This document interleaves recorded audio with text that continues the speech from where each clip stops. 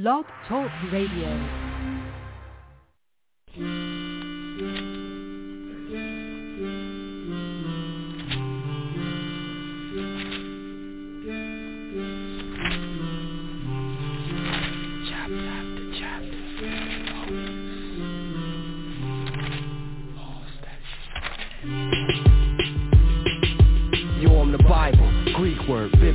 Many books taken through the ages, ageless, timeless, prophets, apostles, epistles, the gospel, the righteous, the hostile, the woeful, the wonderful. On the Sabbath days or on Sundays, it's easy to find me. It's most likely up in your churches where I might be. It's millions over this earth who would tell you that they like me, but realistically, half of them take what I say lightly. Yo, they just push me off the table like they don't need me. Look me in my face like they don't see me.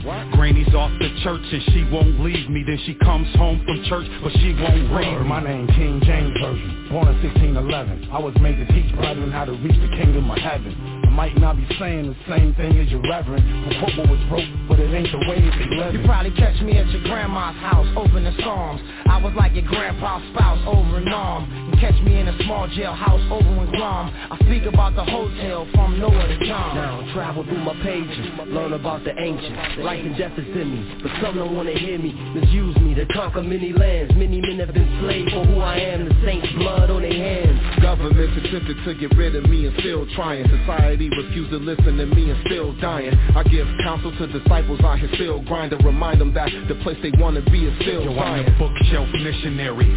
I could school the school books plus Dr. Seuss in the dictionary. What's written is power. I'm sitting in the parlor. I'm the only book closed, but I open at any hour. It's always a nappy head kid with a gold tooth with his hand on my head saying he swear to tell the whole truth. Yo, dude, they got me on a show called Dusty. Living godly is a must, but don't nobody trust me. I teach about the old trails, mortars the bomb, 7 plagues, 7 seals, vultures to swarm, rage in the field, soldiers, storms, the comings, the horns, you've been warned. A lot of preachers want me on their team just to make a profit, when all I want to do is give you words of the sacred prophets, so my creators can see believers making progress. I warn them of the dangers in loving material objects. Open me up, pray to the God of all men, the God of Jacob, Isaac, the God of Abraham. May open up his plan why he came as a man. Got 12 and spread his truth to every nation through the land. Yo, we kicked it, you was once sober, but you won't show my name, cause when your friends came, you keep turning my front over. What's this on my back? Use me as a cup coaster, come closer, let me do my job like I'm supposed to. Yo, bro, it's 66 books in me,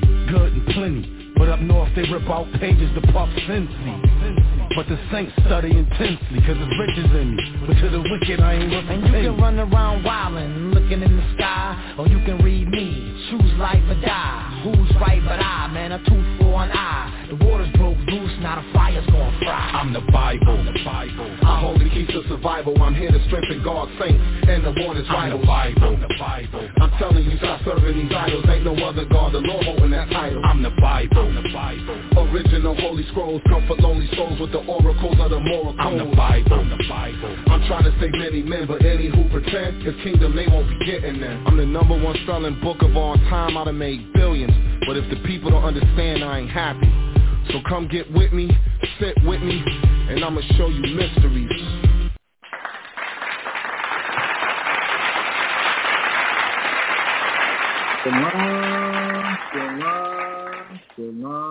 Shalom. Babakwa Tawab, which means good morning in the ancient Paleo-Hebrew. I'm your host, your brother, your friend, as always, Tazapah. I'm joined once again by Hasadaya in the building. Shalom. So, man, want to send shouts out, man, to all the brothers and the sisters that came through on Sunday, man, to celebrate our brothers Auran and his beautiful bride's wedding, the sister Kalia. Man, want to send shouts out to all who attended, man. It was a beautiful ceremony, and I really thoroughly enjoyed myself, man. It was good to see all the brothers and sisters that came.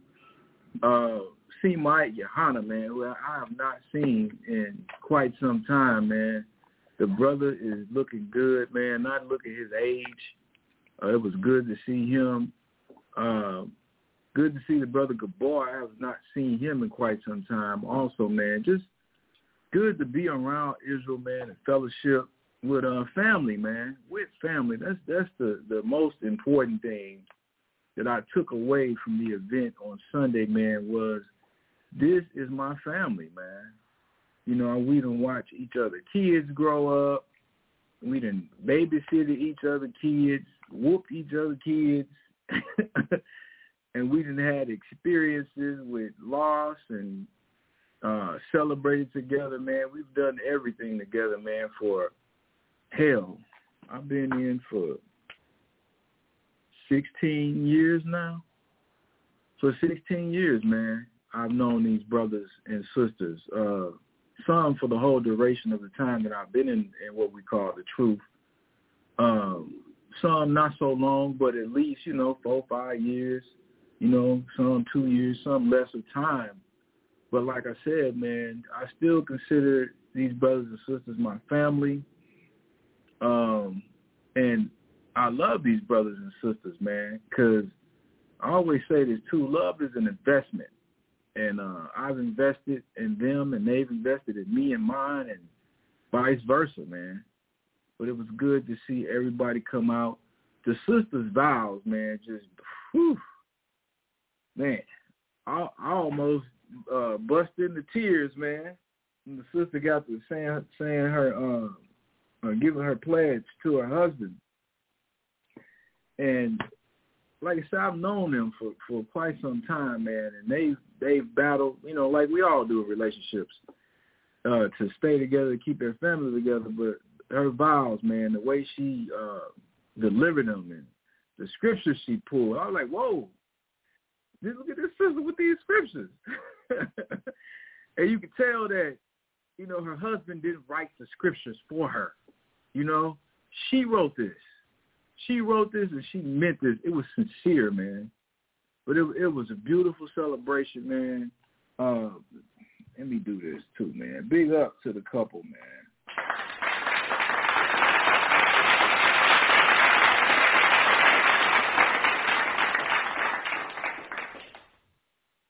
And I hope to see many more weddings take place in Israel, man.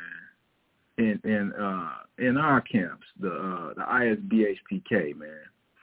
But I want to send shouts out to those brothers here in San Antonio, the brothers down in H-Town, the brothers in VA, the brothers in Rochester, the brothers in Albuquerque, New Mexico, and shouts out to you, Kawakab, down in Guatemala. And the new additions, man, the brothers in California. So welcome to you, brothers, and shouts out to y'all, man. What else did I have? I don't think I had nothing else going on. Nothing else to announce. Mashaba, if it is, man, shoot me a text. Matter of fact, yeah, Mashaba, if you got the dates for Pentecost, brother, that would be Tawab. I know it's coming up. But while Mashaba's working on that to shoot to me, let me go ahead and get started with the show. This is Matthew chapter 6 and verse 9. After this manner, therefore pray ye, Our Father, which art in heaven, hallowed be thy name. Thy kingdom come, thy will be done in earth as it is in heaven. Give us this day our daily bread, and forgive us our debts as we forgive our debtors. And lead us not into temptation, but deliver us from evil. For thine is the kingdom and the power and the glory forever. Amen. So this is the prayer we send up on the daily, brothers and sisters, so we can get the hell on, man. Get up out of this place, man, this demonic place. So let's get Psalm chapter 118 and verse 24, please, ma'am. This is the day which the Lord hath made. We will rejoice and be glad in it. So good or bad, happy or sad, man. The Most High brought you to it. He's going to bring you through it, and you'll come out better on the other side because of it, man. And I want to send a special Tawada and thank you. That's what Tawada means, y'all. To all the brothers and sisters, man, that have been keeping Mama Dukes, my mother, Catherine Lou, who Mashaba's been asking y'all to pray for. I want to say thank y'all, Tawada, for y'all praying for Mama Dukes. She had her surgery yesterday, man. I know Mashaba didn't go into it. I have not went into it.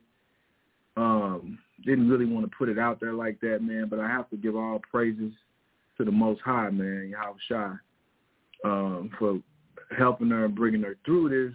We're not done quite yet, but she had her surgery yesterday. She's been battling cancer.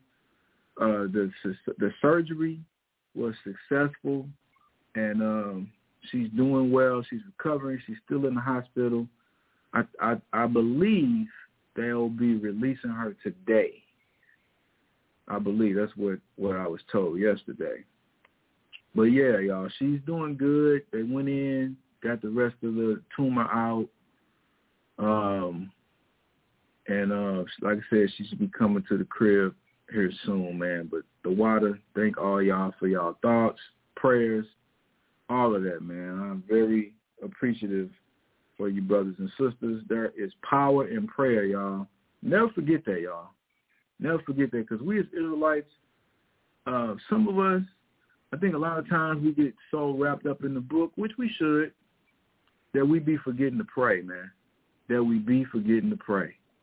You know, that's one thing I'll give Jake, the people that's all up in these religious churches and stuff. They believe in prayer heavy. They praying all the time.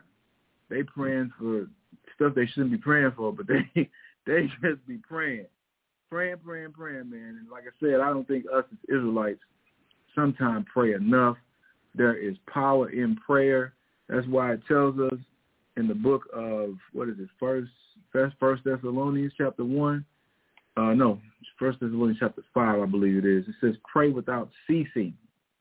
There's a reason that's in the book, y'all. So we should be praying. Hell, the whole book of Psalms, man. Psalms of songs and prayers, man.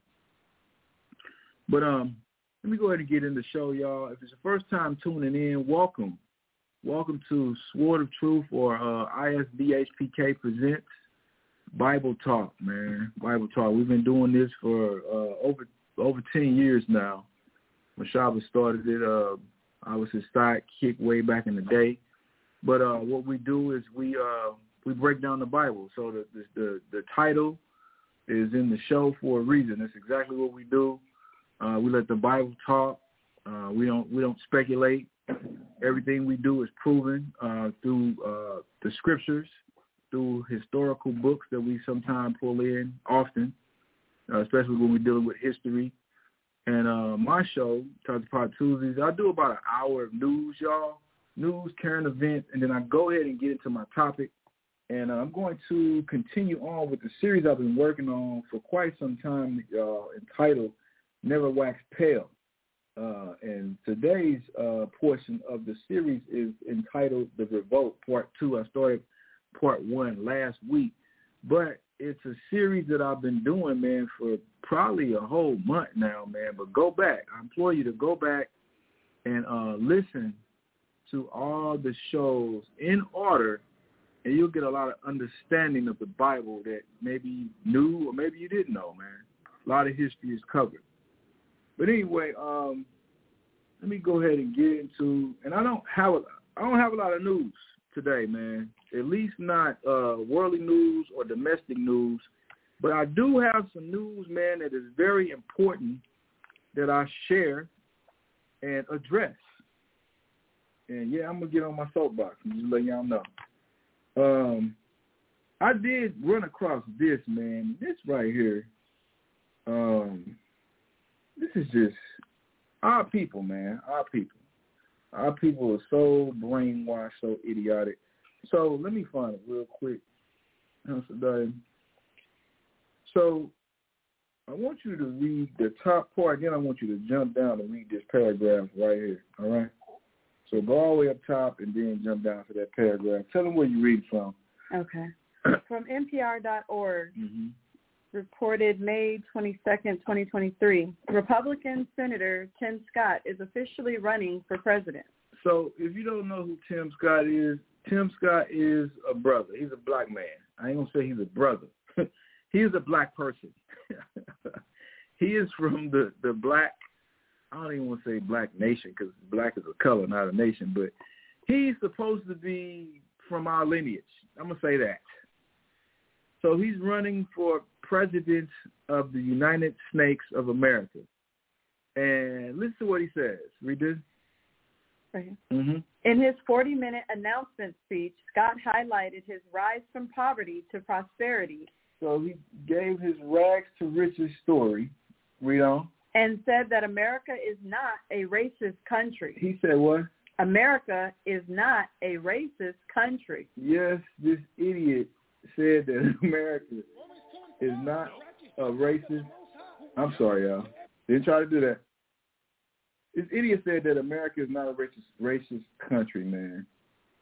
That's the most simplest, idiotic thing I've ever heard anybody say. Now, listen to this right here. Read the next part. Scott is the only black Republican senator in the U.S. Senate. He's what? The only black Republican senator in the U.S. Senate. But he just said that America was not racist, but fool, idiot. You're the only black in the Senate. That's telling you what? America is very racist. America is very white supremacist. Idiot. Get 2 Maccabees chapter 4, verse 15, man. This is something that our people have been doing, man. We love the nations. Read this. 2 Maccabees 4:15. Not setting by the honors of their fathers. Now, this is our people. We don't like to set by the honors of our fathers, our forefathers, Abraham, Isaac, and Jacob. And all the patriarchs of the Bible, man, who kept the law, statutes, and the Most High, the law, statutes, and commandments of the Most High for their nation, that love their nation. This has always been our problem. Read it again. Not setting by the honors of their fathers, but liking the glory of the Grecians best of all. We like the glory of who? The Grecians. We like the glory of the Grecians, and we're in the latter half of the Greco-Roman Empire, which is, in fact, America, man. We love American ideology. We love American culture. We love being like the other nations. And you can read this Bible from cover to cover, and the Most High's warning has always been, learn not the way of the heathen. Don't be like the nations. Don't do what the Gentiles do. That's always been the message. But it's always been Israel's problem, man. Our people. So, y'all, like I said, I don't have a lot of news. That's all the news I really got. Because I wanted to deal with this topic here. And this is the most important topic, like I said, because this applies to what we loosely refer to as the Israelite community, man. So there's a video circulating now on YouTube, man. And it really is a sad day. A sad day in Israel, man. So you got the brothers from ISUPK. They're on the street corner teaching. And they're in between the buildings. So they're on one side. And on the other side, you got IUIC. Now, it's not a lot of the brothers from ISUPK, but it's probably about 20 of the brothers. I say probably about 20 brothers from IUIC, and ISUPK probably had maybe 4 or 5 brothers, I believe, if that. So they teaching on the same corner, and they talking about each other's leaders, going back and forth. And what's so disturbing about this is the cat who filmed it is jailed. He's like some damn Christian pastor that got all of it on tape, man. And the stuff he was saying when he was filming it, man. You ever heard the expression, could have bought me for a penny? He could have bought me for a penny in the stuff he was just saying. He said that these brothers are out here trying to teach us, and they fighting each other. Because that's what eventually happened, y'all. It led up, it was an argument, and then a fight. The cops was called, and all of that. Like I said, very disturbing. I'm not promoting the video, but I have to shed some light on it, man, because this is us, man. Good or bad, this is us. All right, so let's get 2 Timothy chapter 3, and we're going to start at verse 1.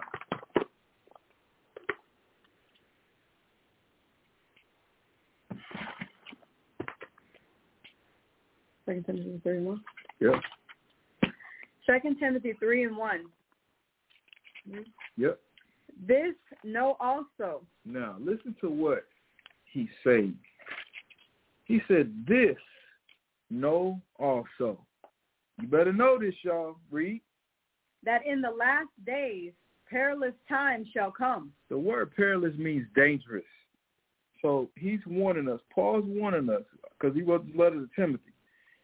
He says, in the last days, you better know that it's going to be dangerous. And we in the last days right now, y'all. We're in them right now. These are dangerous times that we're living in. But he's going to explain why the time's going to be so dangerous. Read. For men shall be lovers of their own selves. Men are going to what? Shall be lovers of their own selves. This is why it's going to be dangerous. Because it's going to be every man for himself. And this is what it's gotten to, y'all. We got this nonsense in Israel going on once again, because this ain't nothing new. This is nothing new. You can go back to the days of Korah and Dathan and read. This is nothing new. When they came against Moses and Aaron, they had beef. Nothing new.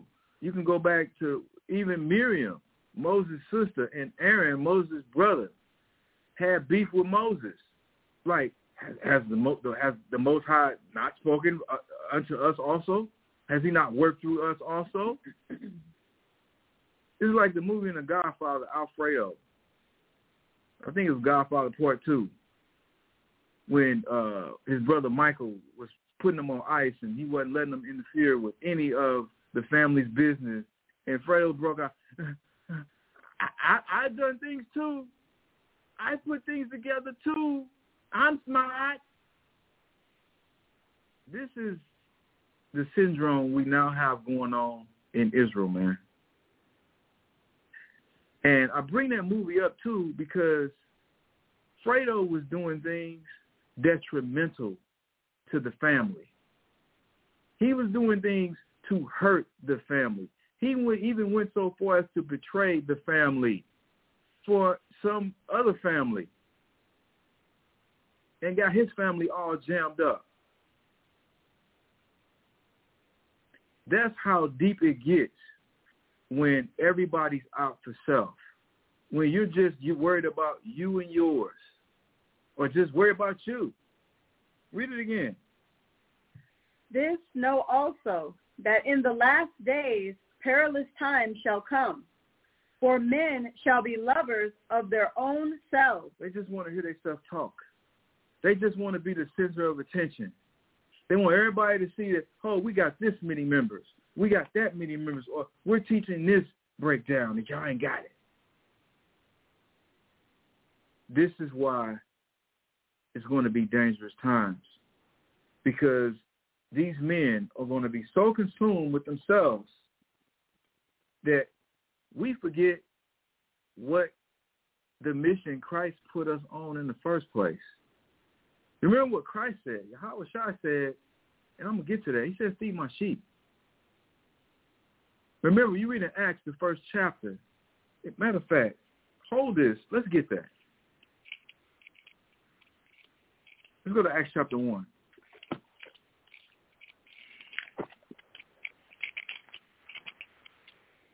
And let me see.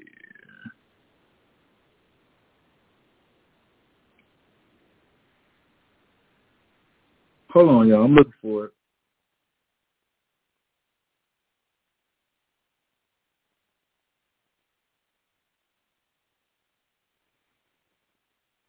Yes. Start at verse 1.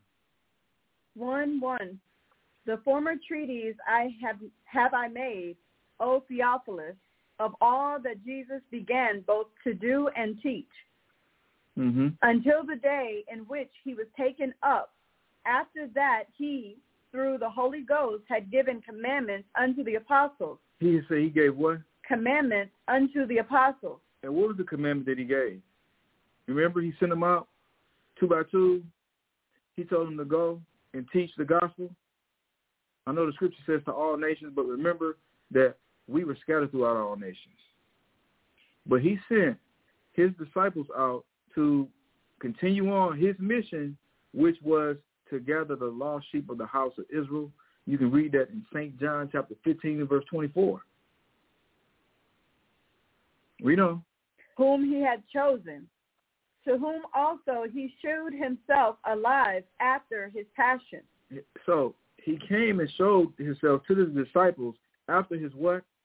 His passion. So after Christ was crucified, he resurrected from the dead. And who did he pop up to see? His homeboys, his people, his nation, who he died for. And it says he shewed himself alive after his passion. What was Christ's passion? What was Yahweh's passion?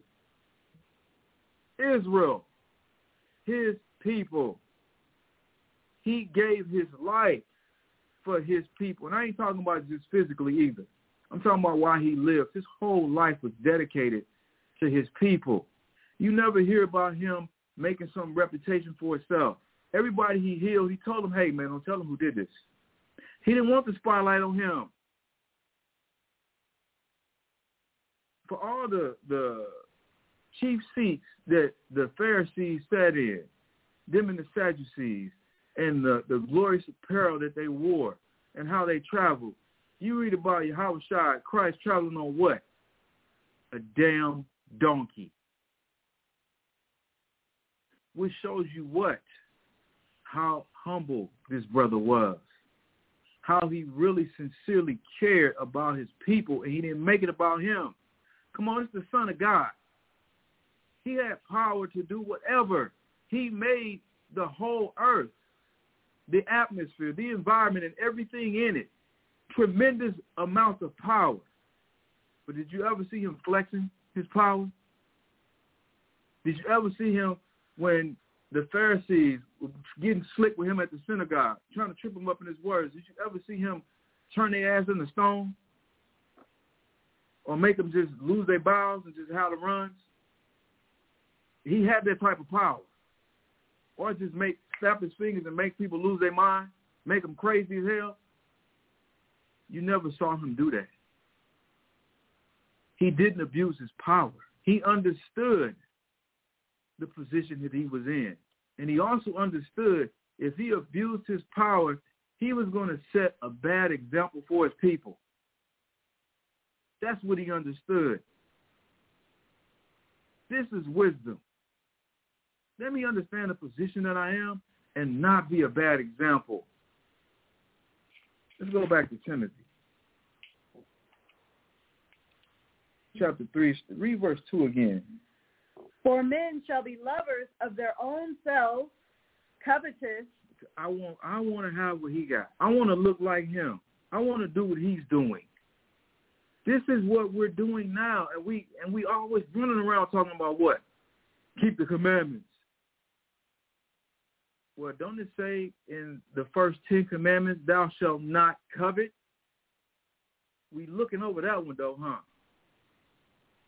Keep the commandments. And trying to persuade other Israelites that don't know they're Israelites to be like us, to wake up, to keep the commandments when we ain't even keeping them. We out here making it a show. We out here making it about us, about ourselves, individuals. Read it again. For men shall be lovers of their own selves, covetous, boasters, proud. What? Proud. Proud. Because the whole time I'm watching this damn video, I'm saying, why don't they just leave? Why don't one of the brothers just say, hey, man, let's just go down the street. Let's go around the corner. I've seen many brothers do it. I've seen it done. It can be done. But you know what that takes? Humility. Humility. Give me the one in Proverbs. I told you the whole Timothy. We coming back to it. 10:13, I think it was. Oh. Proverbs 13:10. 13:10. Only by pride cometh contention. Read it again. Only by pride cometh contention. So it tells us in the last days that men are going to be proud. So why are men going to be proud? Because they're lovers of themselves, and because your pride is on 10, because you're proud, there's going to be a lot of what? Contention. Contention. This is why nobody left. This is why it was out there just going back and forth, back and forth. This is why the contention was there, because pride was there. Read the rest of the scripture. But with the well-advised is wisdom. But with the well-advised is wisdom. Who is the people that's well-advised? The ones that are humble, that are well-advised on what the scripture says. Pride goes before destruction, and a haughty spirit before a fall. The Most High resists the proud, but gives grace to who? The humble. The well-advised know this, but prideful niggas, they don't know this. They just niggas. Going back to Timothy. Blasphemers. They're going to be what? Blasphemers. Blaspheme means you're lying on the scriptures. You're telling lies on the scriptures. And this day and age, some of us don't do it directly. We do it indirectly when we don't want to make amends to a brother we might have issues with, to a sister we got beef with. We don't want to forgive. We don't want to apologize. We got that damn song playing in our head on repeat. It's too late to apologize. It's too late. It's just playing on repeat. I ain't saying I'm sorry. F them niggas. Not me. Somebody got to be the bigger person and take low. Somebody has to humiliate themselves. Yes, somebody has to stick yourself. Stick yourself. Going back to the movie The Mac. For those that remember. Stick yourself, nigga. Make yourself look bad. Make yourself look like a punk. Bernie Mac said, punk. Yeah, I was there. I seen him shoot them niggas. Clowning, man, but I'm so sincere. Somebody got to look bad. But this be the problem. No one wants to look bad. Nobody wants to look weak. Like love is weak. Like love is being soft. Like having love for your brother is being soft. And what's crazy about it, man, if Yahushua was still walking the earth, they say he was a punk. They say he was weak. For all the times he didn't use his power to flex on the Pharisees and the Sadducees. And he had the power to do so. But this is why niggas was, you a punk, man. You the son of God. You could have murked them niggas. But you let niggas do you like that? You punk, you weak. Yahushua was trying to show us the power of love. The power of love will have you die for ungrateful, niggerly ass people that don't deserve it. That's the power of love. That's what he was trying to show us. Read on. Blasphemers, disobedient to parents. Meaning disobedient to authority. The authority is the Bible. The authority is the Most High Christ. This book has authority over our life, over our actions, the way we carry ourselves. But we dismiss it because of our pride, because of our emotions. And remember, the scripture says that no effeminate effeminate as getting into the kingdom. What could be more effeminate than getting caught up in your damn emotions? Where logic is going completely out of the window. Scripture is going completely out of your head. And you just feeding off your emotions. What could be more effeminate than that? Ain't that what women do?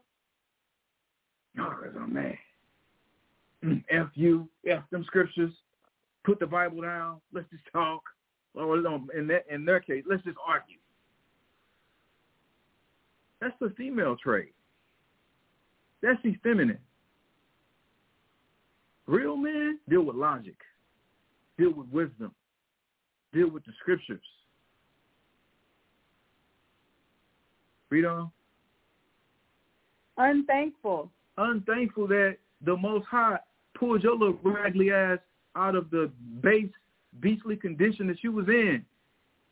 Oh, you forgot how raggedy you was? You forgot, like Paul said, how wretched you were as a man, as a person, as a human being? You forgot that, huh? Read. Unholy. Unholy. You ain't doing none of the stuff the scriptures say to do. You just doing you. You going by your nigga wisdom. Give me 1 Corinthians chapter 2 and verse 16. And I know everybody forgets. Everybody has a moment of vulnerability. But that's why we got a book. So you can refresh your memory. Remember what Christ said in St. John 14:26. He said, when the Comforter comes, he will teach you all things and bring all things to your remembrance.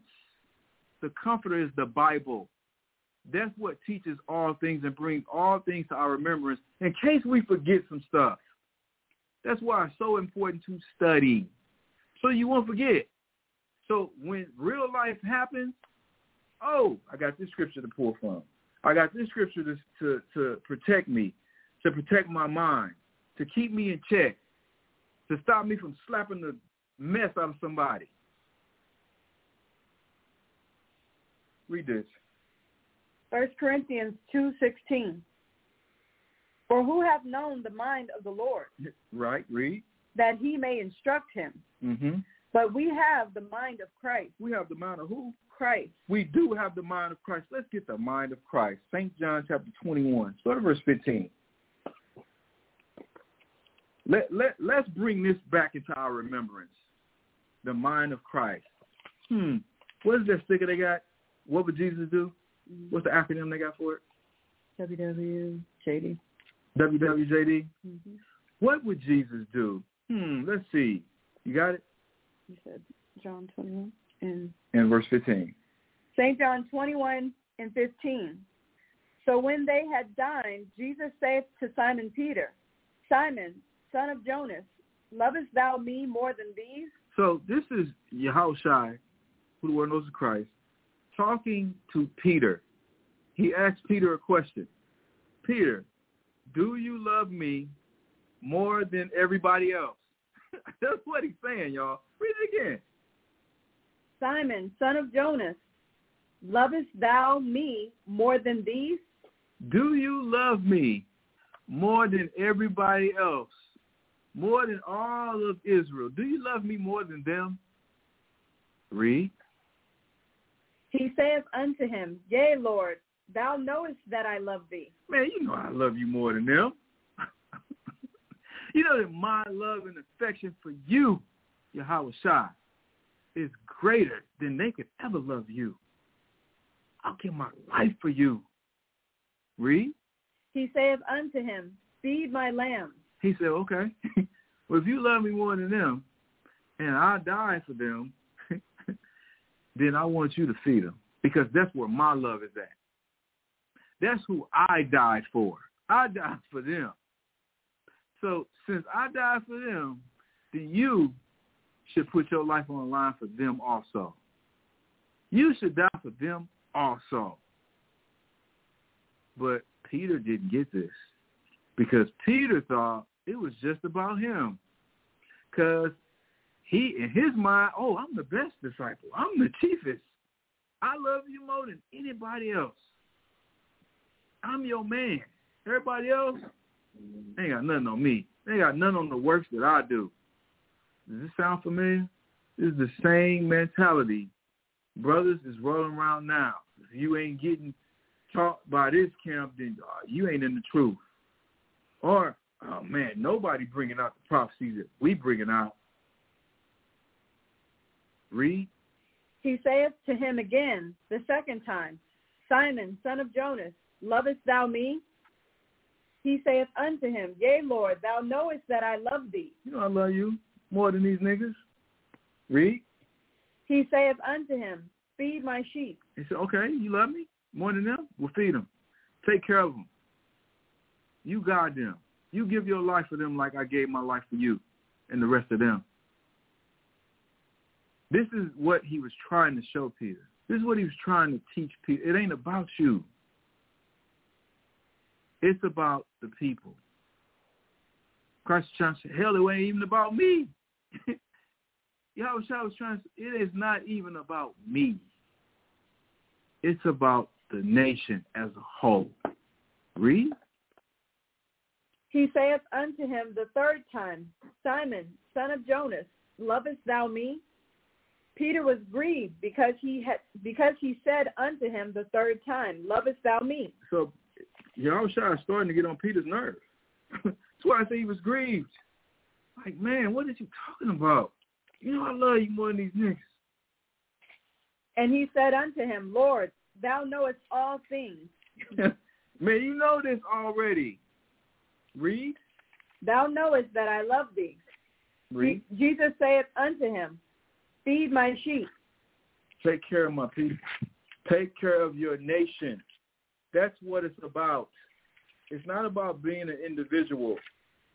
It's not about just you and your little high horse and your camp and your group or your congregation, assembly, whatever you want to call yourself. It's about the nation as a whole. Mashaba said this all the time, man. We came over together on those ships, those slave ships. We're going to leave the same way on those chariot ships. What's the Corey, the album Beacon got? From slave ship to spaceship? That's real. We came on slave ships together. We leaving on spaceships together. We leaving on chariots together. When Yahushua gets back, he ain't going to be stopping brothers and sisters and asking them, okay, do you work on the Sabbath? Where your friends is at? Do you believe in the new moon? Do you believe it's a Sabbath? Or do you believe that it's just observed? To cover your head or not to cover your head when you teach or pray? Was Ruth really an Israelite? Or was she really a Gentile? Is the real baptism the Bible, or is it water baptism? Does the Sabbath change? Is this really the official Passover date, or this one here? Is the new moon really the crescent moon, the full moon, or the half moon? Do you really honestly think Yahushua is going to be asking those questions? If you do, you're very misinformed. Very misinformed. Yahushua is going to set us all straight. Instead of finding so many differences amongst ourselves, can we find something that we agree upon? I mean, can we? Yeah, Paul said it too. Now let's puff it up. Everybody got knowledge. Everybody got something new they want to bring out.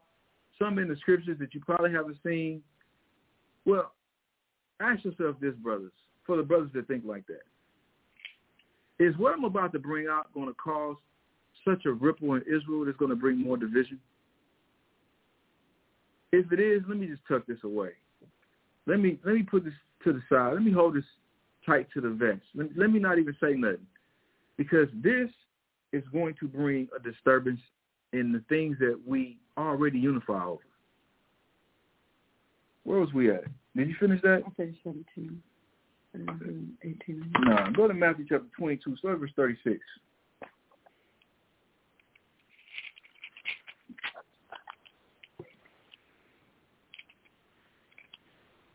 22:36. Yep. Matthew 22:36.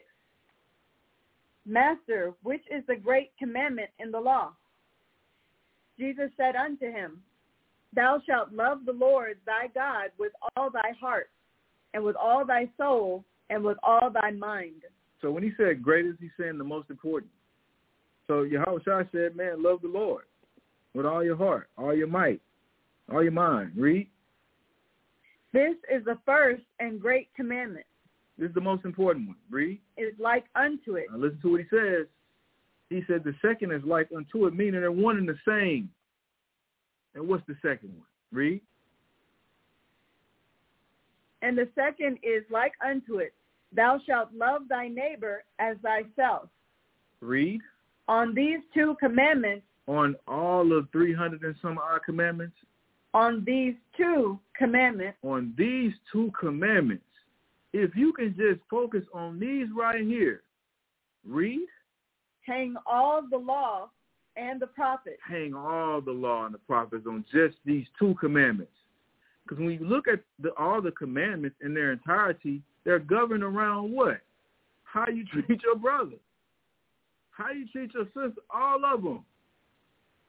How we treat each other. All the commandments is based off of. That's why he said all of them hang on this. St. John chapter 5, verse 41.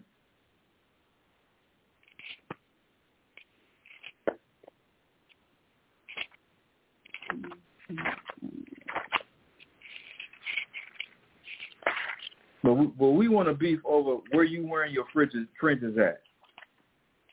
Is the border of blue really a border of blue, or is it turquoise? I mean, we're good at divisive issues, man. We're good at division. We're great at division, man. If it was a math test, we do great on some division, boy. Excellent. But let it be some adding. We will fail. We will fail in basic addition. Adding. Oh, yeah. John 5:41. I receive not honor from men. What? Read it again. I receive not honor from men. Who is this speaking? Christ. Christ said he ain't receiving honor from men. Read. But I know you. He said what? But I know you. But I know y'all. Read. That ye have not the love of God in you. And why is he saying this? Read. I am come in my Father's name, and ye receive me not. He said he came in the Father's name, and he ain't getting received. Read. If another shall come in his own name. But if you have another nigga come in his own name, represent his own principles and thoughts, read. Him ye will receive. You'll receive him, though. Read. How can ye believe which receive honor one of another? Read that again. How can ye believe? How can you really believe in the Bible? How can you really believe in the works of Christ? When you do what? Which receive honor one of another. When you so worried about being honored by somebody else, being praised by somebody else, how can you truly believe? This is not what it's about. Read. And seek not the honor that cometh from God only. And you don't seek the Most High's honor? You don't seek the Most High's praise? You don't seek the Most High's acceptance? You're seeking the acceptance of men? What verse you in? That was 44. Keep reading. Do not think that I will accuse you to the Father. Yes, you will have to pay for that. You have to pay for being self-centered. Read. There is one that accuseth you, even Moses, in whom ye trust. Right. Keep the commandments. Keep the commandments. The commandments say this. You trust in Moses. You trust in the Torah. For had ye believed Moses, ye would have believed me. But listen to what Yahushua said. If you had believed Moses when Moses said what? Love your neighbor as you love yourself, then you would have believed Christ. when Christ said the same thing, that all the commandments hang on two, the most important ones. Love the Most High with all your heart, your mind, and love your neighbors. You love yourself. You would have believed that if you believe the Torah. Read. For he wrote of me. Read on. But if ye believe not his writings, how shall ye believe my words? But you say you believe in the whole book. Christ taught love too. Love for one another. It's shameful, man. It is shameful. I know the Most High and Yahushua is up there shaking their head, pissed off. Yahushua, Dad, they fighting again. Dad, look what they doing. Dad, look. It's disgraceful. I'm ashamed. I was talking to Mashaba yesterday about this. I'm ashamed. They make all of Israel look bad. Don't think this is an isolated incident, y'all. We've already been painted as a cult, hate group. Now look at us proving everybody right. We're a hate group. We hate ourselves. Look, they fighting each other. See? And what message is this send to the brother or sister that's been curious about the truth? And they go online and they see this. They're going to run their ass back in church. Where Jesus is love. Read on. That was it, 47. Oh, that was it? Mm-hmm. All right, let's get Proverbs chapter 6 and start at verse 16.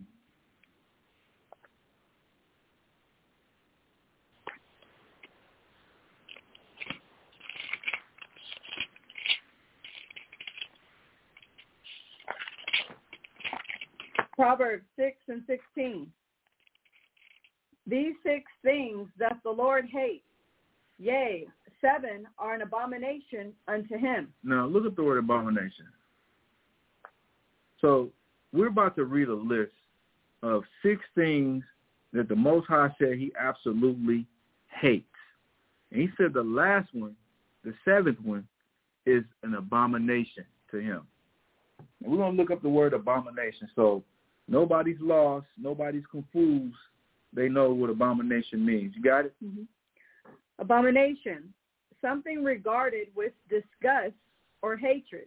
So this 7th thing, the Most High is disgusted at and he really hates. Read. The scripture? The scripture. Okay. These 6 things doth the Lord hate, yea, 7 are an abomination unto him. Mm-hmm. A proud look. That's 1. A lying tongue. 2. And hands that shed innocent blood. 3. And heart that deviseth wicked imaginations. 4. Feet that be swift in running to mischief. 5. A false witness that speaketh lies. 6. Now listen to this. This is the last one. The one he said he absolutely is disgusted by. Read. And he that soweth discord among brethren. The Most High hates what? He that soweth discord among brethren. Now the word discourse means lack of agreement or harmony as between persons, things, or ideas. So once again, discord, lack of agreement or harmony as between persons, things, or ideas. The Most High hates people that does this, that sow discord among brethren. These people that won't agree, these people that won't be in harmony, these people that have different ideas and different things and they can just not find a common ground. The Most High said he absolutely despises and hates this. But this is the thing that we keep doing. Give me Galatians chapter 6. And I want you to read verse 3. We're going to jump around a little bit.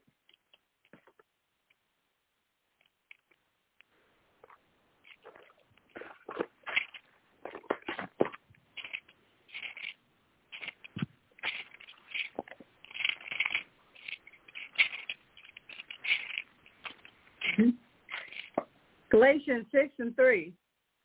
For if a man think himself to be something, I'm this, I'm that, I'm the chief, I'm the bishop, I'm whatever. Read. When he is nothing, he deceiveth himself. He's what? Deceiveth himself. He's deceiving himself. Now jump down to verse 12. As many as desire to make a fair shew in the flesh. So you want to make a fair show in your flesh, everybody to see you. All you got the Tupac song in your mind. All eyes on me.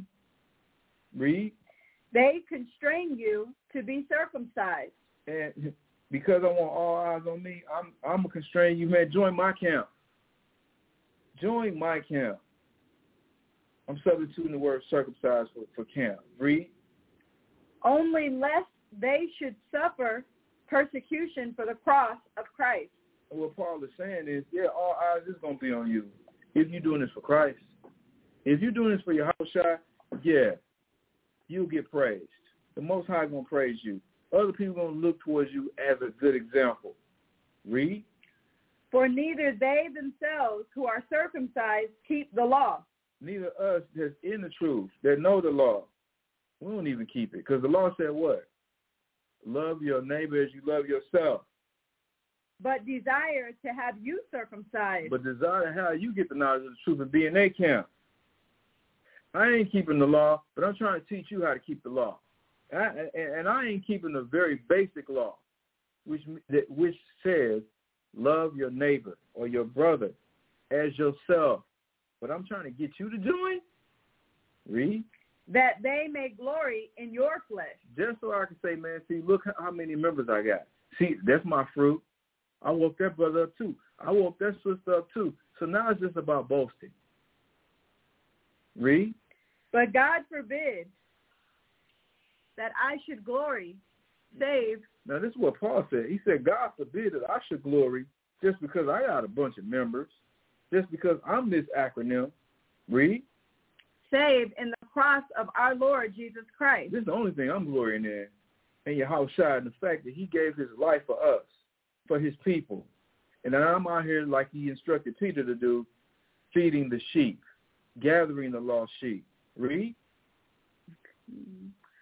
By whom the world is crucified unto me. He said the world is dead to me. Now jump over, give me Luke chapter 18 and start at verse 7. You don't do. Okay. Luke 18:7. Yeah, 18:7.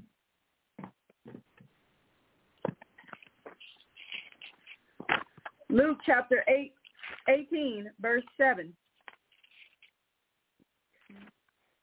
And shall not God avenge his own elect? No doubt. Shall the Most High not avenge his chosen? Read. Which cry day and night unto him. Which do what? Cry day and night unto him. Pray day and night to him. Read. Though he bear long with them. Read.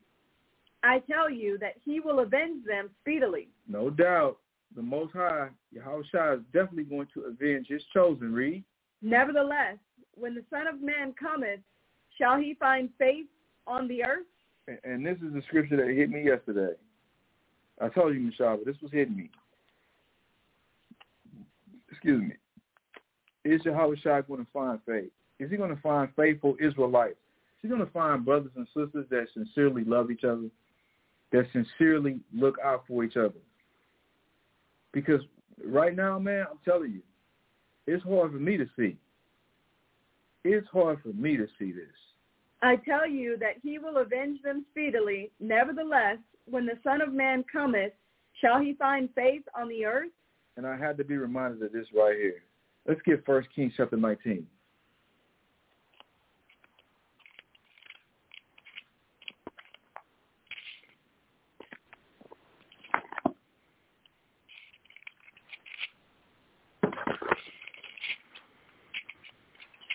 You know, and I ain't gonna lie, y'all.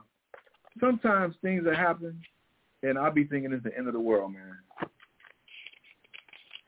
I'll be thinking like it's the worst of the worst.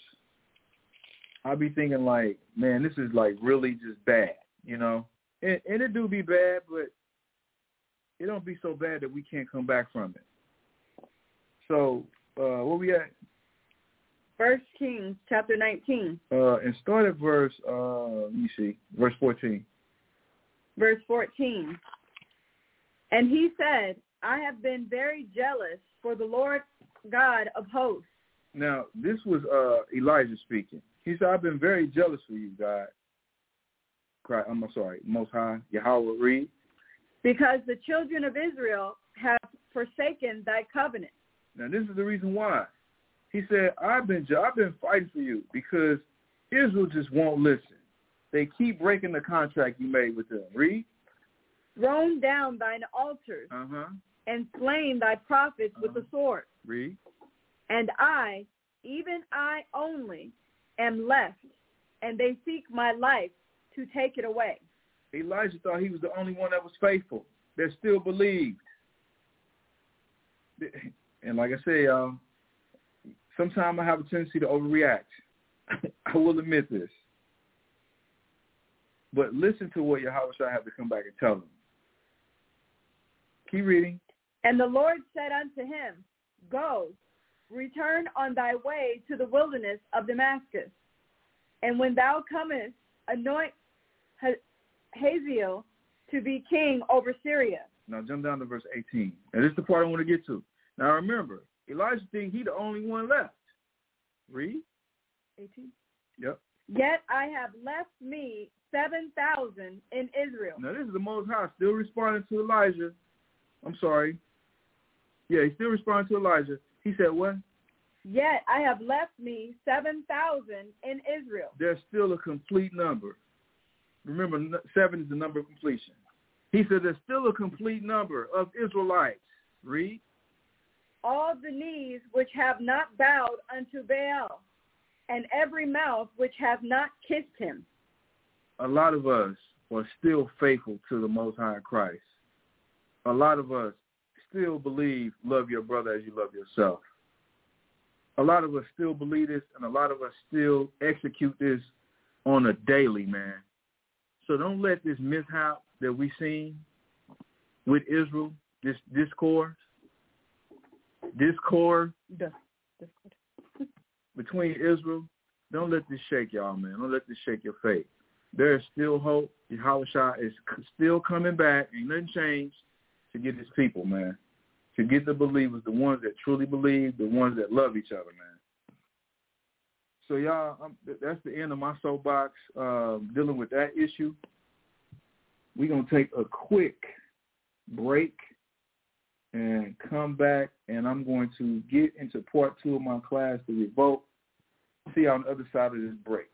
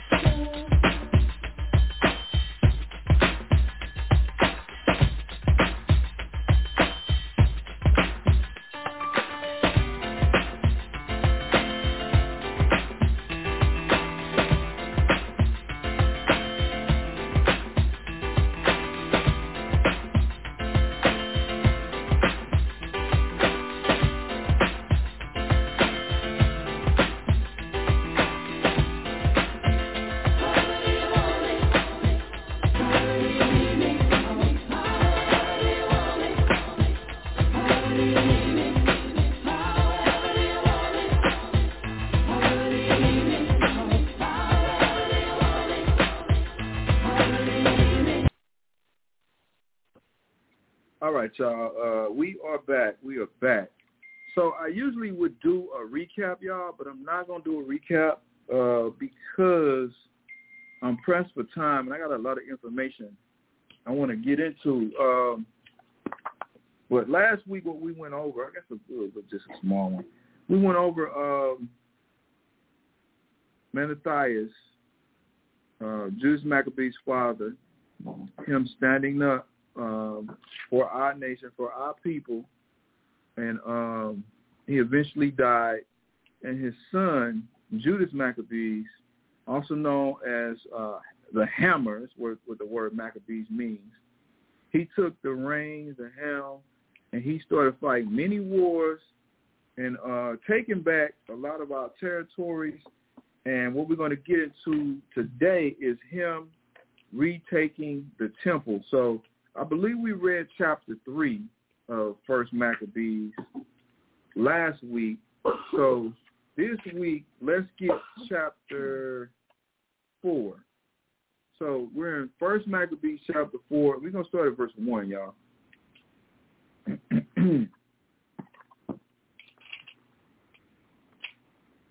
First Maccabees chapter 4, verse 1. Then took Gorgias 5,000 footmen and 1,000 of the best horsemen, and removed out of the camp by night. So this, what's his dude name? Gaddis. This was one of Antiochus''s generals, I believe. Read on. To the end he might rush in upon the camp of the Jews and smite them suddenly. Mm-hmm. And the men of the fortress were his guides. Mm-hmm.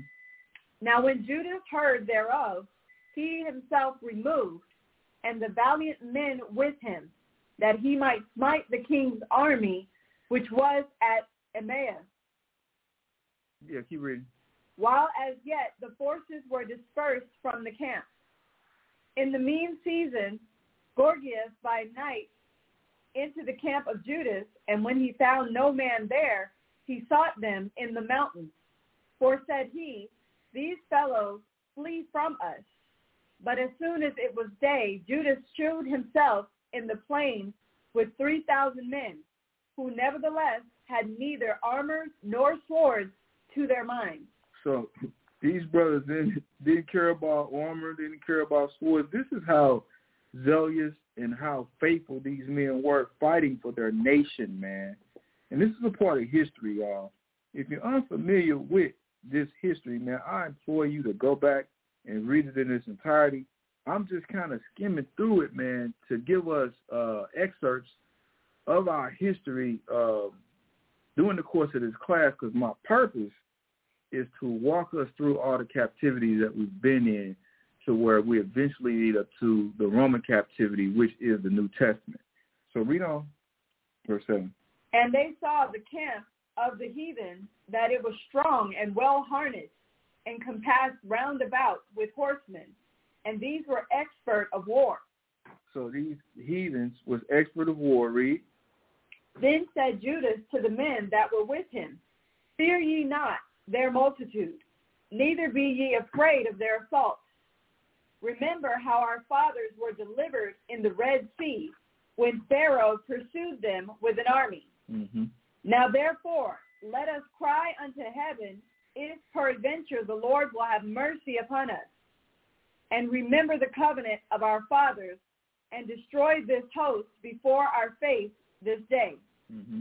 so that so all the heathen may know that there is one who delivereth and saveth Israel. Mm-hmm. Then the strangers lifted up their eyes and saw them coming over against them. Wherefore they went out of the camp to battle. But they that were with Judas sounded their trumpets. So they joined battle, and the heathen, being discomfited, fled into the plain. Howbeit all the hindmost of them were slain with the sword, for they pursued them unto Gezerah, and unto the plains of Idumea. Now, remember, y'all, this is guerrilla warfare. And when in guerrilla warfare, you don't have a lot of men. So this brother Judas, he didn't have a lot of men, but look how so small a company was overthrowing these huge armies, man. Which shows you that the Most High ain't about numbers, y'all. He's about faith. He's about if you really believe. If you really believe, he'll give you the victory. Read on. Mm-hmm. Verse 16. And Azotus and Jamnia, so that there were slain of them upon 3,000 men. This done, Judas returned. So Judas and his small company of men, they killed 3,000 men. Wow. Read. This done, Judas returned again with his host from pursuing them, and said to the people, "Be not greedy of the spoils." Listen to what he's saying. Don't be greedy of the spoils, y'all. No, you know this is black people, right? Come on, man. Who roll like this? Read. Inasmuch as there is a battle before us. He said, we still got fighting to do. It ain't time to celebrate and live in luxury and get what we can get. We still got more people to fight. Read. And Gorgias and his hosts are here by us in the mountain. But stand ye now against our enemies and overcome them. And after this, ye may boldly take the spoils. So he said, after we done fighting, then I'll let y'all come back and get what y'all going to get. Read. As Judas was yet speaking these words, there appeared a part of them looking out of the mountain. So I guess they sent some spies to peep them out. Now, I want y'all to understand this, too, also. Back in those days when nations went out to war, you wore your best armor. You had your best shield, bows, your best sword, because you got to think about it. And when you go to a funeral, y'all, the person in the casket is wearing the best. They wearing their very best, and they looking good because this is the last time you're going to see them, their body anyway. So they want to make sure that they're presentable. So when you went to war, you wore your very best because you didn't know if you was coming back home alive. So these nations that came out against us, they had their very best on. They had armor with jewels, and it was made out of the finest materials, the finest metals. They had swords that was made out of the finest metals. So this was the spoil. You could get rich off of spoiling a damn battlefield. Read. Who, when they perceived that the Jews had put their host to flight and were burning the tents, for the smoke that was seen declared what was done. When therefore they perceived these things, they were sore afraid, and seeing also the host of Judas in the plain ready to fight. You got this big army scared of this few company of men. Man, you know the Most High was rolling with them brothers. Read. They fled every one into the land of strangers. Mm-hmm. Then Judas returned to spoil the tent, where they got much gold and silver and blue silk and purple of the sea and great riches. Y'all see? I ain't making stuff up. Read. After this, they went home and sung a song of thanksgiving and praised the Lord in heaven, because it is good, because his mercy endureth forever. Keep in mind, they didn't praise themselves. They praised the Most High. Read. Thus Israel had a great deliverance that day. Now all the strangers that had escaped came and told Lysias what had happened, who, when he heard thereof, was confounded and discouraged. Another one of Antiochus's generals. Read. Because neither such things as he would were done unto Israel, nor such thing as the king commanded him were come to pass. Mm-hmm. The next year, therefore, following Lysias, gathered together 70,000 choice men of foot and 5,000 horsemen, that he might subdue them. Mm-hmm. So they came into Idumea and pitched their tents at Bethshur, and Judas met them with 10,000 men. So you had 10,000 men. Remember, if they came into Idumea, we're going to get what Idumea is at the end of this chapter. Read on. And when he saw that mighty army, he prayed and said, Blessed art thou, O Savior of Israel, who didst quell the violence of the mighty man by the hand of thy servant David, and gavest the host of strangers into the hands of Jonathan, the son of Saul, and his armor-bearers. Shut up this army in the hand of thy people Israel, and let them be confounded in their power and horsemen.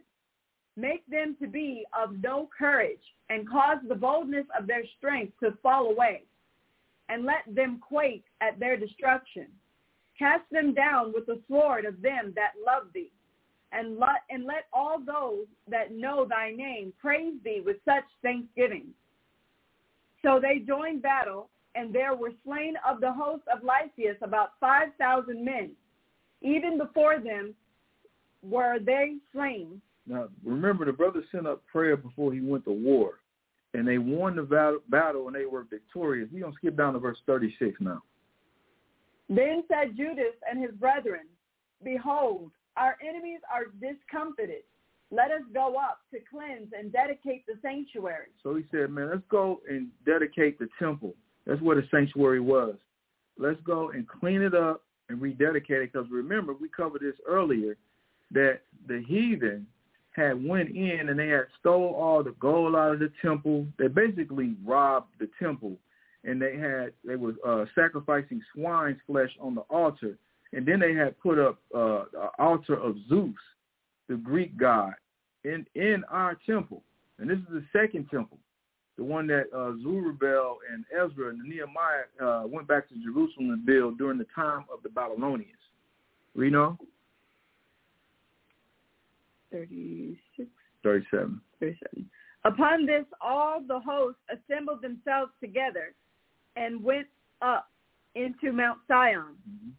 And when they saw the sanctuary desolate and the altar profaned and the gates burned up and the shrubs growing in the courts as in a forest or in one of the mountains, yea, and the priest's chambers pulled down, they rent their clothes and made great lamentation and cast ashes upon their heads and fell down flat to the ground upon their faces and blew an alarm with the trumpets and cried toward heaven.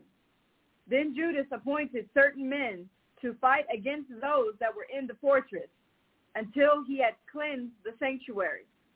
So he chose priests of blameless conversation, such as had pleasure in the law, who cleansed the sanctuary and bare out the defiled stones into an unclean place. And when they consulted to do with the altar of burnt offerings, which was profaned, they thought it best to pull it down, lest it should be reproached to them because the heathen had defiled it. Wherefore they pulled it down and laid up the stones in the mountain of the temple in a convenient place until there should come a prophet to shew what should be done with them. Then they took whole stones according to the law and built a new altar according to the former, and made up the sanctuary and the things that were within the temple and hallowed the courts. They made also new holy vessels, and into the temple they brought the candlestick and the altar of burnt offerings and of incense and the table. So the candlestick being the menorah, read. And upon the altar they burned incense, and the lamps that were upon the candlestick they lighted, that they might give light in the temple. Furthermore, they set the loaves upon the table and spread out the veils and finished all the works which they had begun to make. Mm-hmm. Now on the 25th day of the 9th month, which is called the month Caslu. So it's the 25th day or the 25th day, and the word Caslu, this month Caslu translates into December. So this happened in the wintertime on the 25th day of December, Christmas. But we weren't celebrating no damn Christmas. Read. In the 148th year, they rose up betimes in the morning and offered sacrifice according to the law upon the new altar of burnt offerings, which they had made. Look at what time and what day the heathen had profaned it. Even in that was it dedicated with songs and citherns and harps and cymbals. So what dedication is talking about the dedication or the high holy day of what we know as Hanukkah, which means dedication. So this happened during the wintertime in December. That's why when we celebrate Hanukkah, still this day and age, is usually around December, sometime either before or after Christmas. Then all the people fell upon their faces, worshiping and praising the God of heaven, who had given them good success. And so they kept the dedication of the altar 8 days. And we keep Hanukkah for 8 days, or we keep the Feast of Dedication, also known as the Feast of Lights days. And this is when we bring out the 8-candle holder menorah, and we light the candles. We light a candle, one candle each day. We celebrate the 8 days. That's what this brother's talking about. Read it again, verse 56. And so they kept the dedication of the altar 8 days, and offered burnt offerings with gladness, and sacrificed the sacrifice of deliverance and praise. They decked also the forefront of the temple with crowns of gold. So this is where the decorations come in at. So And we get brothers and sisters ask all the time, can we decorate for Hanukkah? Yes, you can. That's what we did. Read. And with shields and the gates and the chambers they renewed, and hanged doors upon them. Thus was there very great gladness among the people, for that the reproach of the heathen was put away. So we put the stink of the heathen away. Read. Moreover, Judas and his brethren with the whole congregation of Israel ordained that the days of the dedication of the altar should be kept in their season from year to year by the space of 8 days. From year to year. So we do this every year, y'all. Hanukkah. Read. From the 25th day of the month, Caslu, with mirth and gladness. Mm-hmm. And that time also they builded up the Mount Sion with high walls and strong towers round about, lest the Gentiles should come and tread it down as they had done before. So all our high holy days, they have significance to them, y'all. It ain't like the pagan holidays that celebrate deities. Our high holy days actually have meaning, and they're significant for something. Read on. And they set there a garrison to keep it, and fortified Bethsura to preserve it, that the people might have a defense against Idumea. So we were setting up to have a defense against who? Idumea. So let's go to the Zondervan Bible, Compact Bible Dictionary, page 239, to find out who Idumea is. And I told you because Idumea was mentioned earlier in this chapter. Now it's being mentioned again. So we have to find out who or what this Idumea is. So we went to page 239 of the Zondervan Compact Bible Dictionary, y'all. Idumea, Greek and Roman name for Edom. It's what? The Greek and Roman name for Edom. The Greek and Roman name for Edom. So this Idumea is a place where the Edomites used to live at. Read on. Is that it? You mean a reference to the scriptures? Go to, it's referencing page 141, right? Martin. No, but it has another page. It says see something. Oh, it says see Edom. Yeah, so see Edom, page 141. Remember, we're dealing with the definition of Idumea, and we find out that Idumea was a spot where the Edomites lived at, and now it's telling us to see Edom. So let's find out who Edom is. Read this. Okay. Page 141 in the Zondervan Compact Bible Dictionary. Edom, Edomites, the nation and its people who were the descendants of Esau. So these are the descendants of Esau. This country we just read about in the Apocrypha in Maccabees, Idumea is a place where Esau and his folks lived at. I hope everybody's seeing this. That's what it says red. Read on. What does it say? Red. This goes back to Genesis chapter 25, verse 25, when he was born. So it's talking about the so-called white man who loosely refers to himself as white. So who were we fighting against? Who are we trying to keep out of Jerusalem from ramshacking our temple once again? White folks. I want everybody to understand this. I'm not making this up. So you got to ask yourself, how could they be the real people of the book if we're trying to keep them out? That would make no sense. Read the rest of that. He founded the country, so his name is equated with Edom. The country was also called Seir, or Mount Seir, which was the name of the territory in which the Edomites lived. Like I said, going back to Genesis chapter 25 and Genesis the 36th chapter also. What else does it say? Mm-hmm. Go ahead, read the rest of it. Okay. It references Genesis 25:30. Told you. Read. 36 and 1, and also verse 8. All right, cool. No, we ain't going to read the rest of that. So let's go to Holman's Bible Atlas now, page 184, and I want you to read, start right here. And then we're going to jump in the Bible, New Testament. Okay. From the Holman Bible Atlas, page 184. Judas won an impressive string of victories over Seleucid commanders, including the defeat of Apollonius at the ascent of Lebanon, 167 BC, 1 Maccabees 3:10-12. Sarin at the Beth Horon Pass, 166 BC, 1 Maccabees 3:13-23, and Nicanor near Emmaus, 165 BC, referenced in 1 Maccabees 3:38-4, verses 3-5. Judas's most impressive victory occurred in December 164 BC. Now, it says his most impressive victory happened when? In December 164 BC. We just read that. That's the month Caslu. Read. When he recaptured the Jerusalem temple, dismantled the pagan altar, and cleansed the temple. 1 Maccabees 4:36 through chapter 5, verse 61. The Jewish sacrificial system once again was carried out in accordance with the law of Moses. The festival of Hanukkah was festival of what? Of Hanukkah. See, I'm not making this up, y'all. This is celebrating Hanukkah. Read. Was instituted to commemorate this joyous event. Jesus declared, "I and the Father are one," while he attended this festival 200 years later. See John chapter 10, verses 22-30. We finna go there. Let's go there now.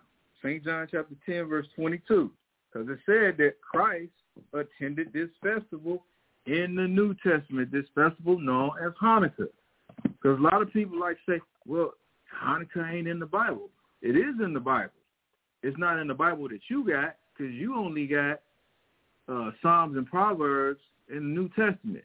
Or you only got the Old Testament and the New Testament without this very important piece of information of history called the Apocrypha in the middle between the Old and the New, because that's rightly where it fits.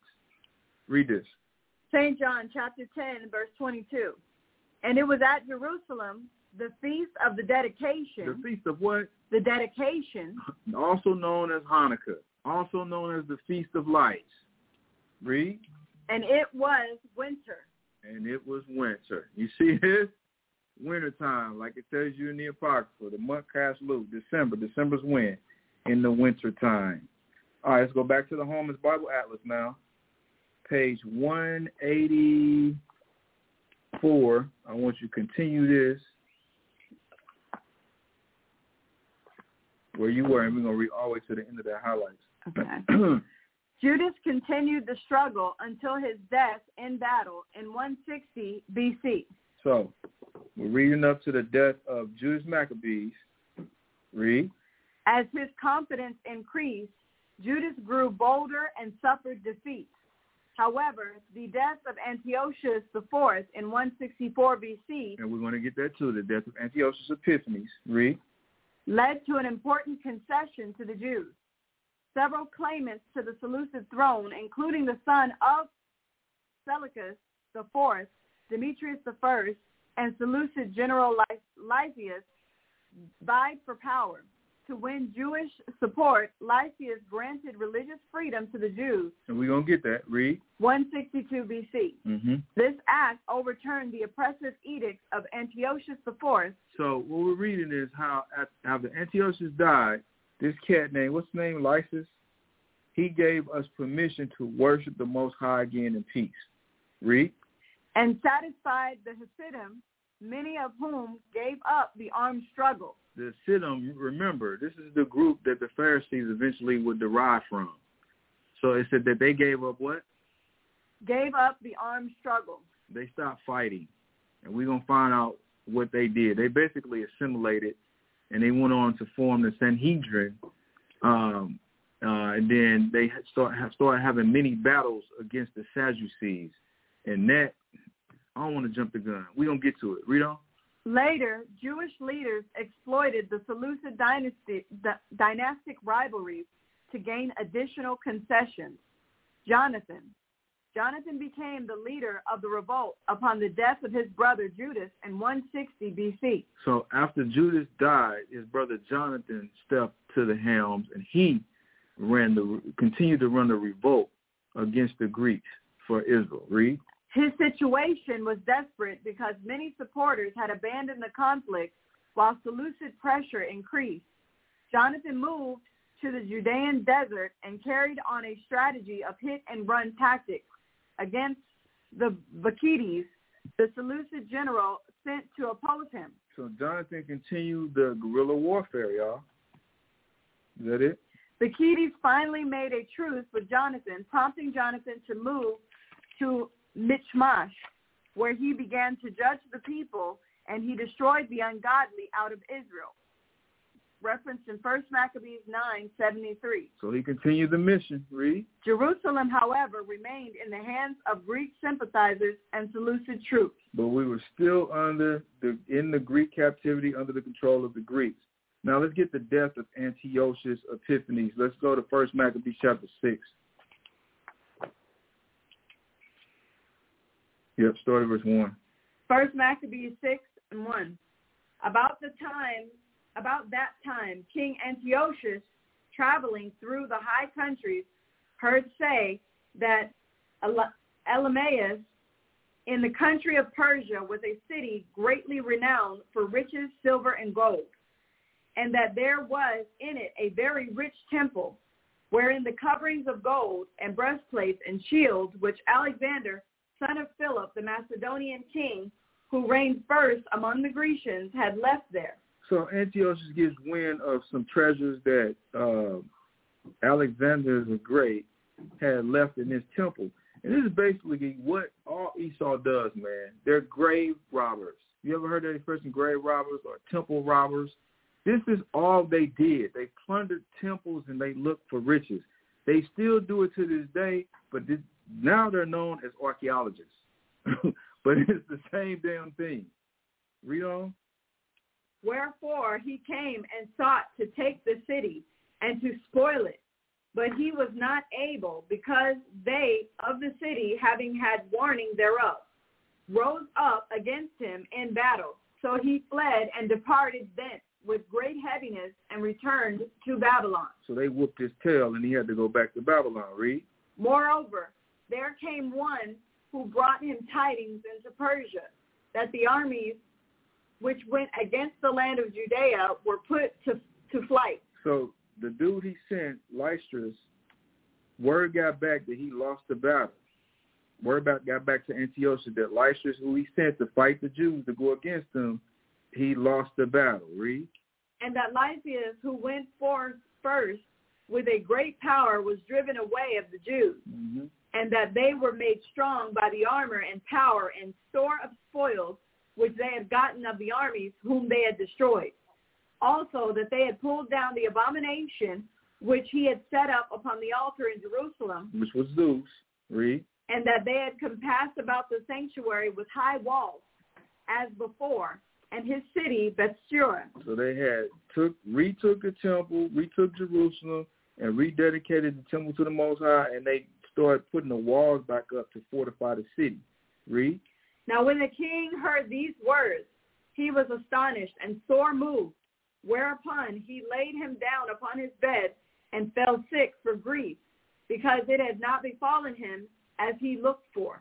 Now this, whoever wrote this was being nice and not telling the whole truth, but we're going to get the account why he fell sick. Read.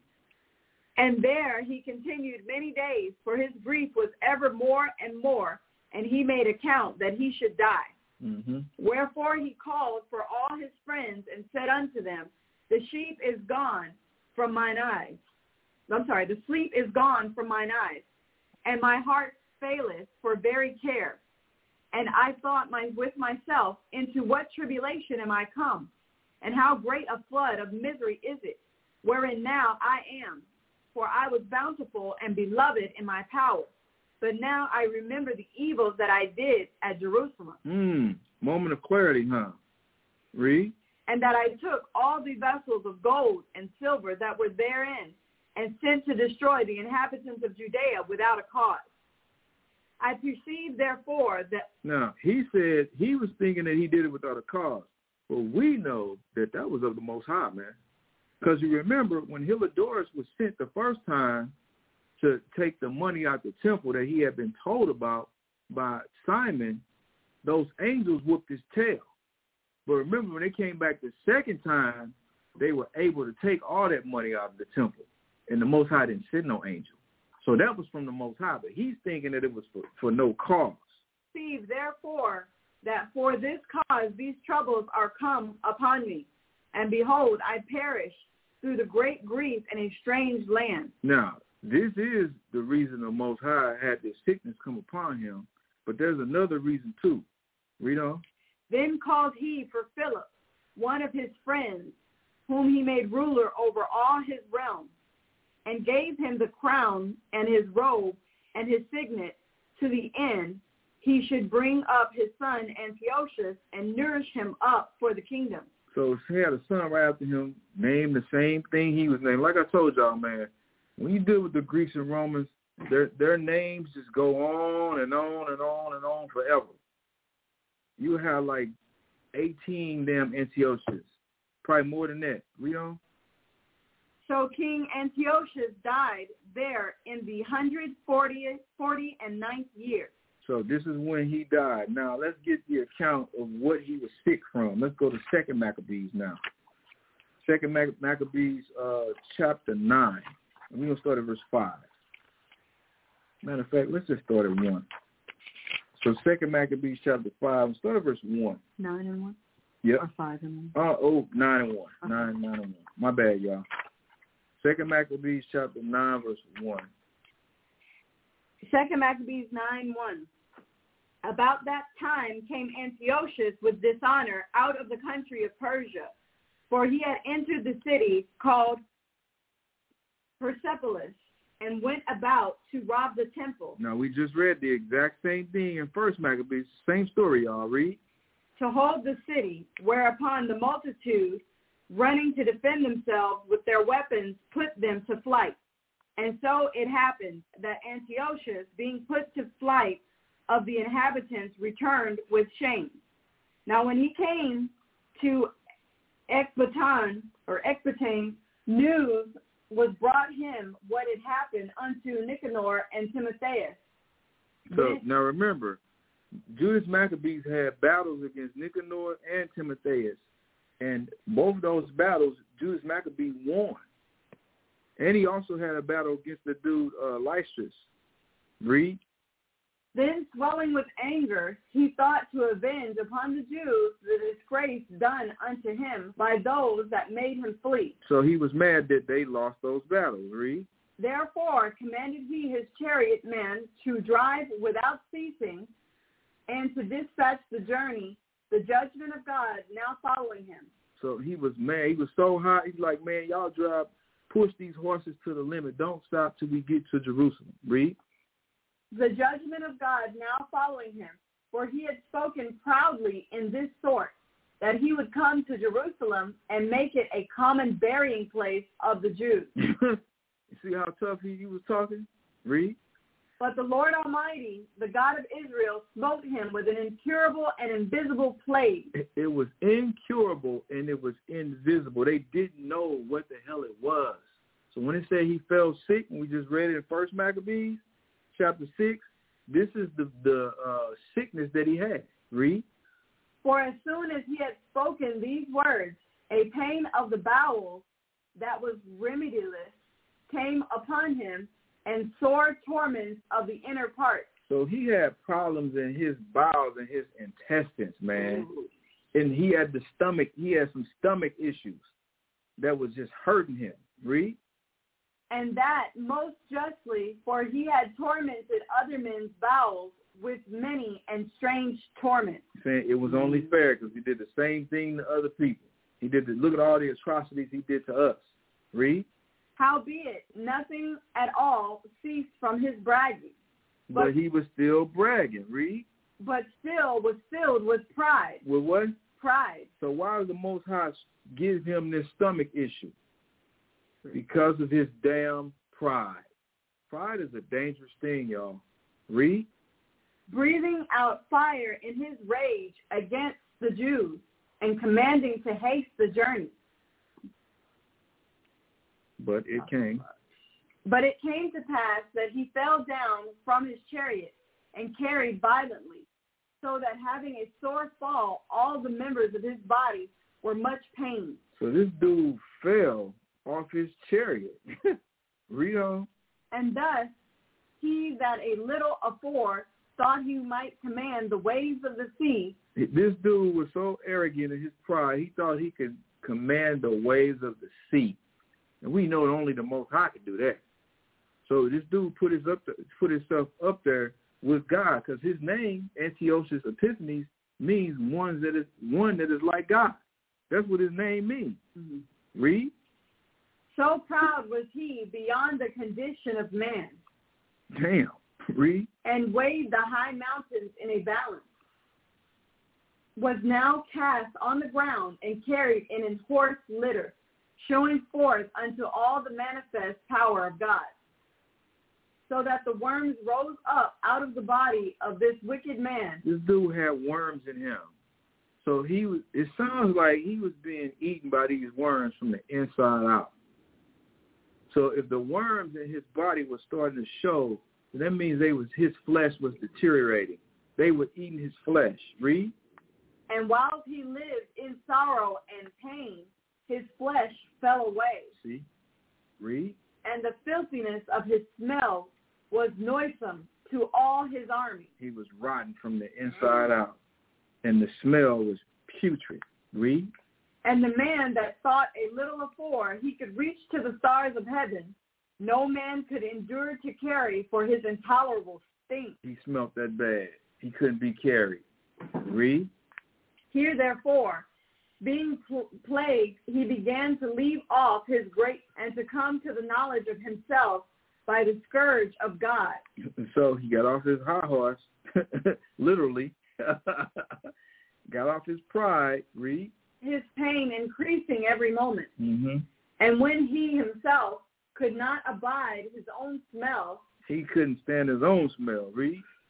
He said these words, it is meet to be subject unto God, and that a man that is mortal should not proudly think of himself as if he were God. Oh, my goodness. Do we hear this? A mortal shouldn't think that they're God, like they got some authority. Read. This wicked person bowed also unto the Lord, who now no more would have mercy upon him, saying thus, that the holy city to which he was going in haste, to lay it even with the ground and to make it a common burying place, he would set at liberty. He would do what? Set at liberty. So this is Antiochus setting the stronghold that he had on the Israelites.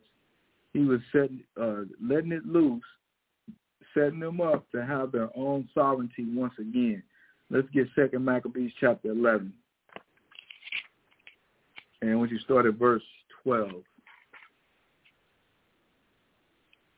2 Maccabees 11:12.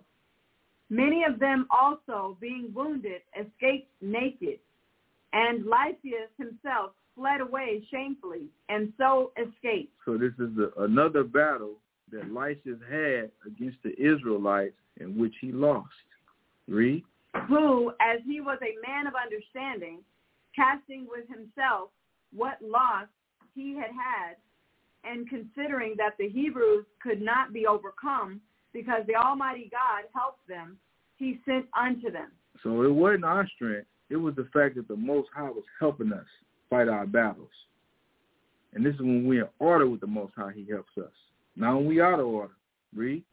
And persuaded them to agree to all reasonable conditions, and promised that he would persuade the king that he must needs be a friend unto them. Then Maccabeus consented to all that Lysias desired, being careful of the common good, and whatsoever Maccabeus wrote unto Lysias concerning the Jews, the king granted it. So this is talking about the same thing we just read in 2 Maccabees about Antiochus giving the Jews their sovereignty. And his boy, his general Lysias, after he got whooped on, he decided to follow suit and take it back to the king so the king could sign off on it. Read on. For there were letters written unto the Jews from Lysias to this effect. Lysias unto the people of the Jews sendeth greeting. John and Absalom, who were sent from you, delivered me the petition, subscribed and made request for the performance of the contents thereof. Therefore, what things soever were meet to be reported to the king, I have declared them, and he hath granted as much as might be. If then ye will keep yourselves loyal to the state, hereafter also will I endeavor to be a means of your good. But the particulars I have given order both to these and the other that came from me to commune with you. Fare ye well, the 140th year, the 24th day of the month Dioscorinthius. Now the king's letter contained these words: King Antiochus, unto his brother Lysias, sendeth greetings. Since our father is translated into the gods, our will is that they are in our realm live quietly, that every one may attend upon his own affairs. Now, when he says our father has translated, he's talking about Antiochus Epiphanes or Antiochus IV. This right here is his son. He was an adolescent at the time, but he's signing off on the things that Lysias wrote him about. Read. We understand also that the Jews would not consent to our father for to be brought unto the custom of the Gentiles, but had rather keep their own manner of living, for the which cause they require of us that we should suffer them to live after their own laws. Wherefore our mind is that this nation shall be in rest, and we have determined to restore them their temple, that they may live according to the customs of their forefathers. Thou shalt do well, therefore, to send unto them and grant them peace, that when they are certified of our mind, they may be of good comfort, and ever go cheerfully about their own affairs. So this was us getting our sovereignty from the Greeks. Now, it ain't over. It ain't over, because eventually they would rise up again and take Jerusalem. Now, I'm not going to get into all of that history. I'm going to skip forward just a little bit, y'all. All right, I want you to read this right here. From Wikipedia.org, Roman Jewish Treaty. What is it? Roman Jewish Treaty. So, because they kept coming against us, we eventually had to make a treaty with the Romans. Now, we made this treaty when Judas Maccabeus was alive. But then, after he died, we went back to the Romans and recertified the treaty that we had with them. So, read on in that. The Roman Jewish Treaty was an agreement made between Judas Maccabeus and the Roman Republic, according to the book, First Maccabees and Josephus's Jewish Antiquities. So it's recorded in two places. We're going to get that too, y'all. Read on. It took place around 161 BCE and was the first recorded contract between the Jewish people and the Romans. The Romans apparently extended an offer of aid to the Judean rebel side of the Maccabean revolt. It does not appear the treaty was ever resulted in direct action by the Romans. Meaning the Romans didn't actually send troops to help the Israelites out. Read.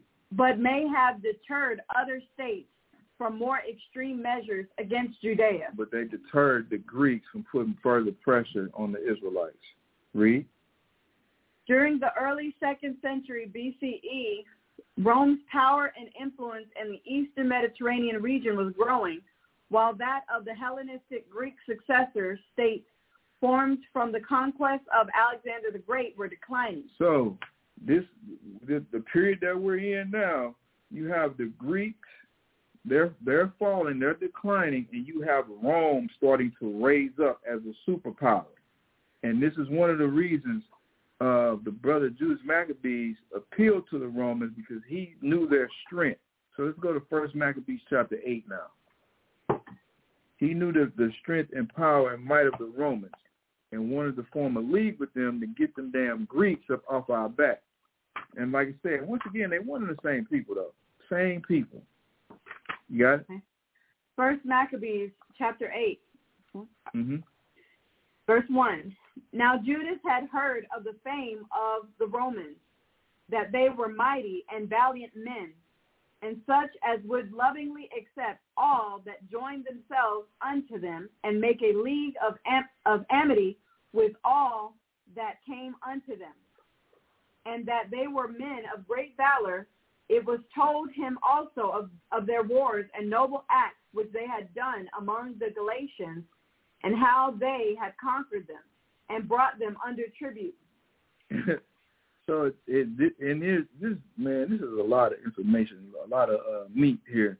It's talking about the Galatians, man, and this lets you know that the Galatians that we read about in the New Testament were not the original Galatians, man, and even the Greeks being the Galatians, because Galatia was a Greek province and then turned into a Roman province, but it was not that before it was. Read on. Verse 3. And what they had done in the country of Spain for the winning of the mines of the silver and gold which is there, and that by their policy and patience they had conquered all the place. So you see this? This was the the Romans conquering all these places, read. Though it were very far from them, and the kings also that came against them from the uttermost part of the earth, till they had discomfited them, and given them a great overthrow, so that the rest did give them tribute every year. Beside this, how they had discomfited in battle Philip and Perseus, king of the Sidonians, with others that lifted up themselves against them. Now, when they talk about Philip, Perseus, king of Chittim, it's talking about Italy, y'all, because Chittim is Italy, and it's talking about the wars that they had with the Greeks. Read on. And had overcome them. How also Antiochus, the great king of Asia, that came against them in battle, having 120 elephants with horsemen and chariots, and a very great army, was discomfited by them. So this is the Greeks having war with the Romans, and the Greeks lost. Now watch this, read. And how they took him alive, and covenanted that he and such as reigned after him should pay a great tribute and give hostages, and that which was agreed upon. Now, this is why you read in First Maccabees to tell you that Antiochus Epiphanes, Antiochus IV, was a hostage at Rome, and this is why. Because his father had lost the war that he had with the Romans, and he had to pay the Romans tribute, and they had to send hostages every 3 years to the Romans to appease them because they lost the battle. Read on. Verse 8. And the country of India and Media and Lydia, and of the goodliest countries which they took of him, and gave to King Eumenes. Moreover, how the Grecians had determined to come and destroy them, and that they, having knowledge thereof, sent against them a certain captain, and fighting with them slew many of them, and carried away captives their wives and their children, and spoiled them, and took possession of their lands, and pulled down their strongholds, and brought them to be their servants unto this day. So this was white-on-white crime. This was Esau against Esau, the Greeks against the Romans. Read. Verse 11. It was told him besides how they destroyed and brought under their dominion all other kingdoms and isles that at any time resisted them. But with their friends and such as relied upon them, they kept amity, and that they had conquered kingdoms both far and nigh, insomuch as all that heard of their name were afraid of them. And it's talking about the mighty Roman legion, man, the Roman army. The Roman army was no joke. Read. Also that whom they would help to a kingdom, whose reign and whose again they displaced. Finally, that they were greatly exalted. Yet for all this, none of them wore a crown, or was clothed in purple, to be magnified thereby. So this is Judas Maccabees making an observation about the Romans. He said, even though they did all this stuff, they ain't have no king. Wasn't nobody bigging up themselves. So what was different about the Romans was the Romans initially didn't have a king. They had a senate. That's all they had. Caesar, Julius Caesar, was the first king or first emperor of Rome. They'll try to tell you different, but he was in fact. But before Caesar, they didn't have a king. Read on. Verse 15, moreover, how they had made for themselves a senate house, wherein three... See? You see what I'm saying? I ain't lying. They had a senate. They didn't have a king. They had a senate house. Read. Wherein 320 men sat in council daily, consulting always for the people, to the end they might be well ordered. Now, who else has a senate, y'all? America. This is where they got it from. Like I keep saying, the Greco-Roman Empire, America is the latter end of it. Read. Moreover, how they had made for themselves... No, verse 16. Okay. And that they committed their government to one man every year. To one man what? To every year. Every year, one man. This is the president. This is the presidency, y'all. This is the Caesar. Commit their government to one man every year. Now they do it every 4 years. You see how they try to change stuff up, try to throw you off the trail? Read. Who ruled over all their country, and that all were obedient to that one, and that there was neither envy nor emulation among them. Mm-hmm. In consideration of these things, Judas chose Eupolemus, the son of John, the son of Apphus, and Jason, the son of Eleazar, and sent them to Rome to make a league of amity and confederacy with them. You see, this was the treaty that Judas Maccabeus initially set with the Romans. Read. In consideration of these things, no, verse 18.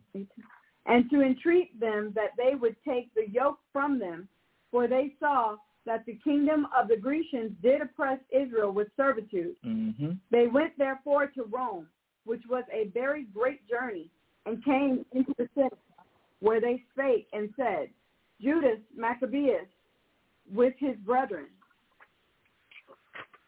and the people of the Jews have sent us unto you to make a confederacy and peace with you, and that we might be registered your confederates and friends. All right, y'all. So this is a good place to end it. But this is Judas Maccabeus initiating a treaty with the Romans to keep the Greeks up off our backs in our homeland.